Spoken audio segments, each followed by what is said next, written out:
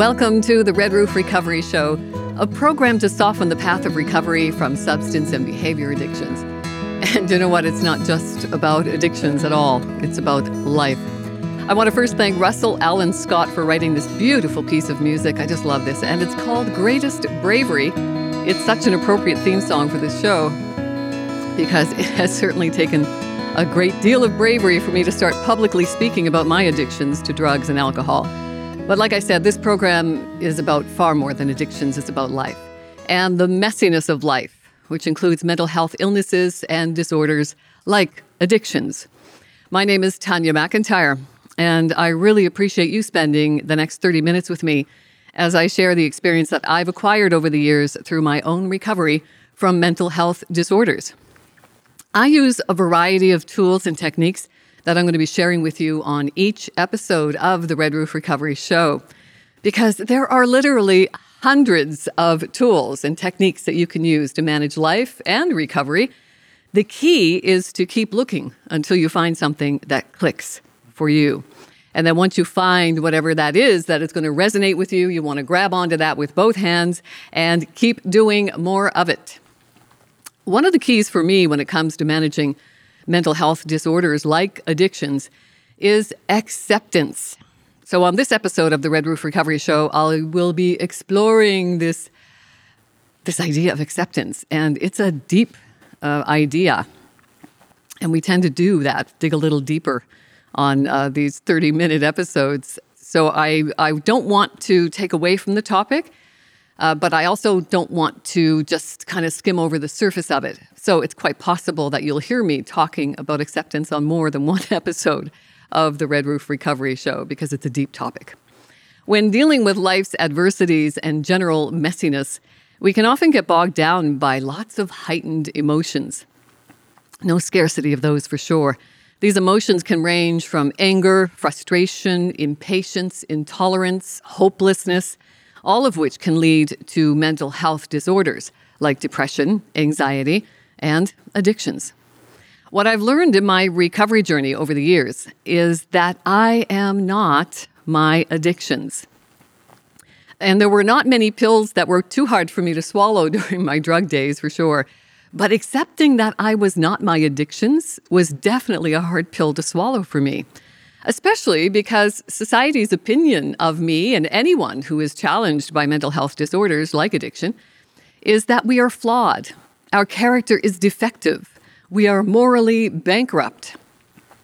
And let's face it, never any shortage of negative emotions that are going to come with this thing called life. I've learned to separate my self-worth from the negative feelings that feed these countless unhelpful emotions. Our value as a human being is totally separate from our addictions, our behaviors. Our value, our self-worth is separate from everything and everyone around us. In order for me to maintain my motivation to live a sober and healthy life, I've had to learn to develop my self-worth and my value independent from outside circumstances, perceived realities, and society's opinions of me. And this has not been an easy task by any means, because we live in a culture that values achievements, specifically financial and professional achievements. And once we achieve that status, society then tells us that we will be happy as a result. And if we're not, well, then there's something wrong with us. Until, of course, we go out and buy something or take something to feel better. So how do we develop tools that can help us to develop our self-worth and our value outside of these circumstances, people's opinions, and social programming? Well, our Western culture at least teaches us that achievement is the key to that happy life. We're taught that life is a zero-sum game where there are winners and there are losers. The winners are happy, the losers are unhappy. And lots of research studies have shown that successful people are actually no happier than anyone else. And quite often, the stress that comes from maintaining that success causes a great deal of unhappiness. And more often than not, that state of unhappiness can lead to chronic diseases and mental health disorders like addictions. So I want to take a deeper look at that social construct that has us believing that our life is a zero-sum game where there are winners and losers. Winners are happy, losers are unhappy. Do you think this is true? That winners are happy, losers are unhappy? No doubt, life is complicated. People are complicated. And there are no simple solutions for all of the complex problems that come with life. I just want to take a look at the history of our species for a moment, though, because we certainly didn't use that winner-loser philosophy in our successful development and evolution, did we? Our success as Homo sapiens was built on cooperation and something called altruism, the unselfish concern for the welfare of others. Hard to believe, I know. But we have lost that altruism, unfortunately, because we've evolved beyond our groups and our tribes. We're now living in a world of 8 billion people where there are countless groups and countless tribes all competing against each other.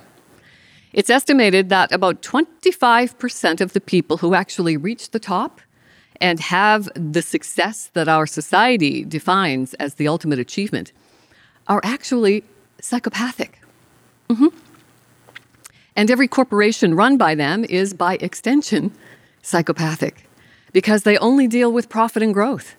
Profit and growth, profit and growth. People are just secondary tools of that profit and growth. CEOs earn 300 times as much as the workers they so-called oversee. And when you crunch those numbers, the actual influence that a CEO has on the overall success of a corporation is quite minimal in most cases. So it's pretty hard to swallow the fact that a CEO can earn 300 times more than the workers. It's just not a sustainable equation in any reality. I love to tell the story of Dan Price. Dan and his brother started a credit card company back in 2004. And they were inspired to do this after they witnessed the lack of competition among big credit card corporations that were charging excessive commission rates on sales that were being procured by small businesses. And even now, I hear small businesses all the time saying it really costs us a lot of money to even accept credit cards because of these extravagant charges. So the company that was created by Dan and his brother was called Gravity.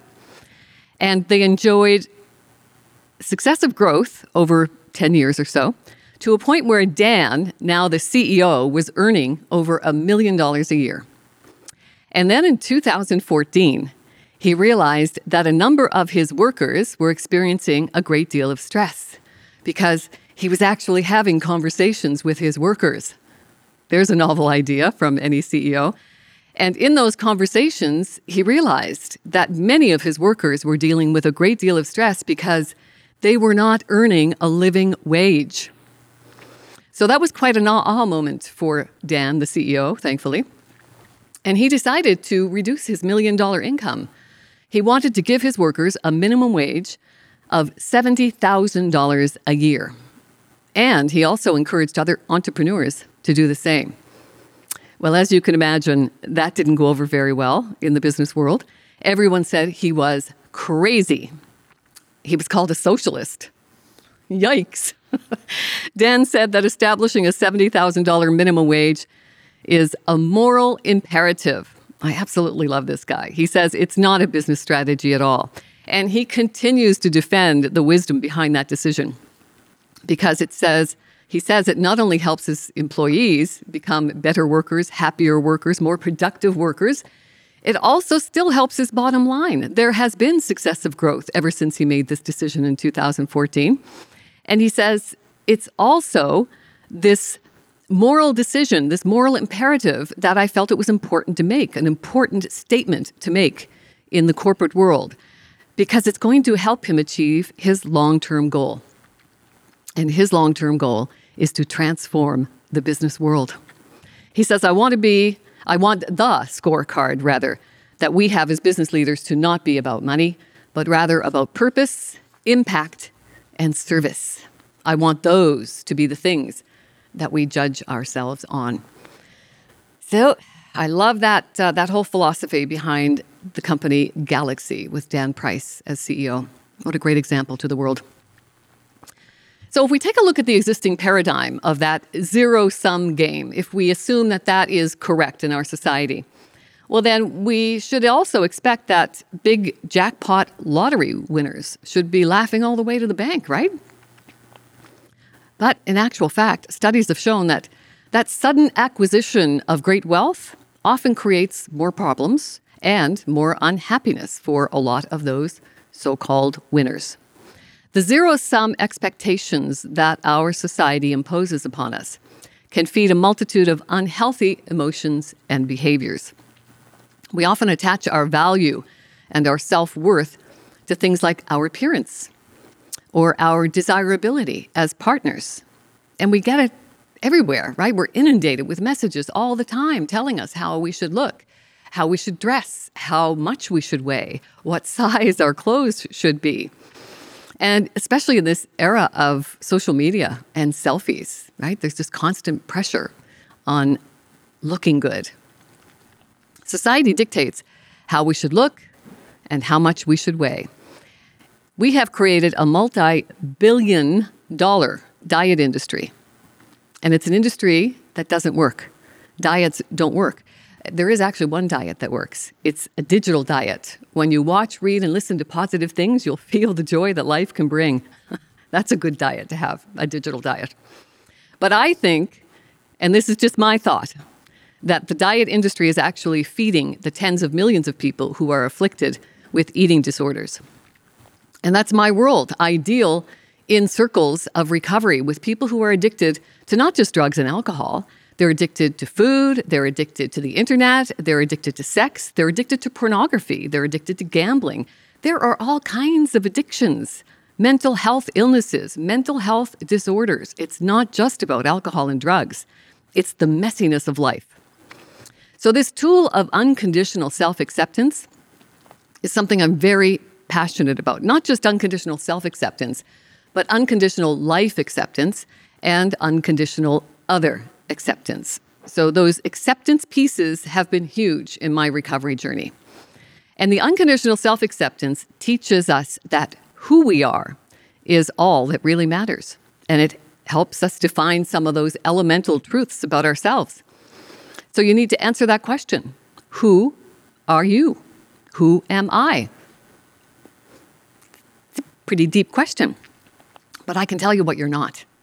You're not your job. You're not your bank account. You're not defined by how many people like you, or even if anybody likes you. You're certainly not defined by the number you're seeing on the scale. People suffering with mental health disorders, like addictions, often feel judged. Now, we can't stop anyone from judging us or thinking about us in a certain way. It's totally out of our control. And there's a great tool that I use called the hula hoop metaphor, which reminds me of what's within my control and what's beyond my control. A lot of hula hoops making the rounds in the world, and we're crashing into each other all the time because we are trying to control that which we have no control over. Our only responsibility to ourselves is to do our best to truly believe that our best is good enough for us. And that's key because we're all different. What works for me in my recovery journey, what works for me to have a somewhat balanced and healthy life may not work for you or anybody else, but it works for me. And I kept looking in my recovery journey to find things that resonated with me, things that clicked with me, thinking, yeah, I can make this work. So I'm just here to share what's worked for me and to share what I'm learning in my journey of recovery. And you can take whatever tools you think might work and try them for yourself, but keep looking. Even when I'm doing the Zoom meetings now, it seems the whole world has migrated to Zoom meetings. So I do recovery meetings online with Zoom. And sometimes I get 15 people, sometimes I get 50, sometimes I get 150 people. And there's always the common element that it doesn't matter why we're there, what we're addicted to. We're there for peer support, to learn from each other.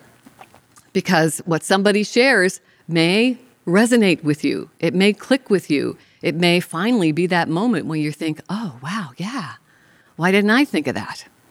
So it's all about just keeping yourself out there, keeping your antennas up and just keep searching for what resonates with you, because it's about you, your recovery, and your life. Dwelling on any other expectations, judgments, outside criteria is just a recipe for unhappiness and a threat to your health, both physical and mental health. You know what I really wish is that we evolve to a place where we accept that our physical and our mental health are directly linked. So I've been managing my depression, my anxiety, my addictions by asking and answering some pretty tough questions each and every day. And I do it each and every day for a couple of reasons. Because it keeps me accountable, and it keeps me reflecting on the fact that sometimes the answers will change from day to day because life changes from day to day. The only certainty of life is life's uncertainty. So the sooner I can adapt myself to life's adversities and learn how to swing with it and ride that wave of life, emotions, urges, and everything that goes with that in my recovery, then the better chance I have to live a healthy, balanced, sober life, whatever that looks like for me. Because what my life looks like for me is going to be different for what is working for you and what your life is going to look like for you. I always say on our recovery meetings that we're here to meet you where you are and help you get to where you want to go, because it's all about you. Because there are literally hundreds of tools and techniques you can use on your recovery journey. So you will often hear me talk about my other Bible. It's the Feeling Good book by Dr. David Burns. He's one of my favorite people, brilliant psychiatrist, and he's still involved with Stanford University, although he's long since retired. And he has a second book now called Feeling Great. I love the simplicity of that. So I highly recommend you check out his website, feelinggood.com. Listen to his podcasts. I just love this man and what he stands for and represents. So he's one of the pioneers who developed cognitive behavior therapy. Cognitive being thinking. So cognitive behavior therapy is just that. It's thinking therapy. We don't need to overcomplicate it more than that. It's questioning our thoughts and reframing the thoughts to be more helpful to us in life and recovery. So in the Feeling Great book, it's a big book as opposed to the Feeling Great book, which was a little bit of an easier read. Dr. Burns has expanded on his 40 plus years of practice with the Feeling Great book. And he's actually taken CBT a step further, and he's developed something called team therapy. So it's an acronym. The T is testing, because he said more often than not, psychologists and psychiatrists and therapists in general, they think they're doing a good job, but they're not testing themselves to see how the relationship is going between them and whoever they're working with. They just assume that they're doing well because they're ticking all the boxes of what they were taught to do in therapy. So he said it wasn't uncommon to hear stories of therapists thinking that they were doing a good job with their patients, and their patients would leave the appointment and commit suicide, much to the shock and chagrin of the therapist saying, well, we were doing so well, I've got the notes, and blah, blah, blah. So Dr. Burns said we need a way to test ourselves to make sure that what we're doing is working with our patients. What a novel idea, right? So he came up with this team therapy. So it's testing both where the patient is at the beginning of your session together, and then where the patient is when they're ready to leave the session, whether or not you've accomplished the goals that you've set out to do together. The E is expressing empathy. How often have I heard people saying, I just want somebody to listen to me. I don't want opinions. I don't want advice. I just want somebody to sit there and listen to me with empathy. That's all we need is empathy. So he said that's part of the therapy, and it's huge. The next one is A, the A of team therapy, agenda setting, because, like I said, there are hundreds of different techniques and tools that you can use in therapy and recovery journeys. You need to find what works and resonates with you. And then the M in the team is method. So I just love how he has a step-by-step strategy to deal with it. He said, in 2 hours, I can melt away most depression, anxiety, mood disorders, you name it. He said, if I have 2 hours with somebody and I can melt away their outcome resistance to recovery, then more often than not, 2 hours will have people almost recovered from whatever they came to him for. The problem with the system now is that therapists don't have the time to do that with people. Listening to Dr. Gabor Mate, the Canadian doctor who spent 12 years on Vancouver's east side, that's considered one of the most densely populated, chronically addicted populations in North America, if not the world. And he worked with these people for 12 years. And he said, when you're dealing with insurance, from government insurance, when you're seeing patients, it's like an assembly line. You only have so many minutes to spend with each patient. So when I have a 5-year-old child coming in with asthma symptoms, I have no choice but to just give them a puffer, which is a stress hormone. Imagine 5-year-olds coming to doctors with asthma, which is directly linked to stress. And I don't have time to ask the 5-year-old, why are you stressed? You're only 5. But they don't have time. So therein lies the problem. And then that 5-year-old who's dealing with stress as a 5-year-old grows into an adult to more than likely be addicted to something or suffering with a chronic illness of some sort. So from the Feeling Great book, can you tell how passionate I am about this stuff? I mean, all we need to do is to spend more time with people and give people some listening, some empathy. And most of the world's problems, I think, would be solved. We can just wave that magic wand. So from the Feeling Great book, here are some thoughts about what is feeding our depression, anxiety, addictions, chronic illnesses, etc. We irrationally think that we need more external validators to be happy, more success, more love, more money, more prestige, more friendships, more meaningful work, more. Instead of just tolerating or improving situations, we think irrationally about ourselves with should statements and labels, causing anxiety and depression and non-acceptance. That's why I love the SMART recovery philosophy, the self-management and recovery training that I'm so passionate about, is that they discourage the use of labels. So I don't have to stand in a circle anymore and say, hi, I'm Tanya and I'm an alcoholic and an addict. I am not my addictions. I'm far more than my addictions and labels. To stop depression, we don't need to change our circumstances to get those validators. We need to stop thinking unhelpful thoughts about ourselves. We need to accept ourselves. But we resist stopping that irrational, unhelpful thinking about ourselves. And we stay depressed even when attempting to treat the depression, which is an outcome resistance, which can be melted away with the right therapy. Why do we resist? Because we unconsciously think that the depression, the anxiety, the irrational thoughts are all expressions of our values, and they have benefits because that's what society teaches us, that we need negative feelings, irrational thoughts to express values and get benefits. So, how do we answer that question? Is it possible that depression and a resistance to depression aren't because there's something wrong with us, but maybe because there's something right with us? What if we explored that aspect of psychology? So a lot to sink in with this 30 minutes together. I really appreciate your patience in persevering through these thought processes with me. You are an integral part of my recovery journey, and I thank you so much for hanging out with me here every week on the Red Roof Recovery Show. I want you to remember to laugh a lot. It creates endorphins, which are great painkillers. Our mind contains an amazing pharmacy of feel-good chemicals known as neurotransmitters. And these neurotransmitters change with our thoughts and our mood. And it all begins with the language that we're using. So when we keep positive words, they will feed positive thoughts. And then that combined will feed our positive emotions, feelings, and moods. And then all of that combined will relate to more positive behaviors. That's the plan. And a very simple and effective way to automatically activate our rest and restore nervous system and calm down our stress hormones. It's really easy. I do it quite often. We take a deep breath through your nose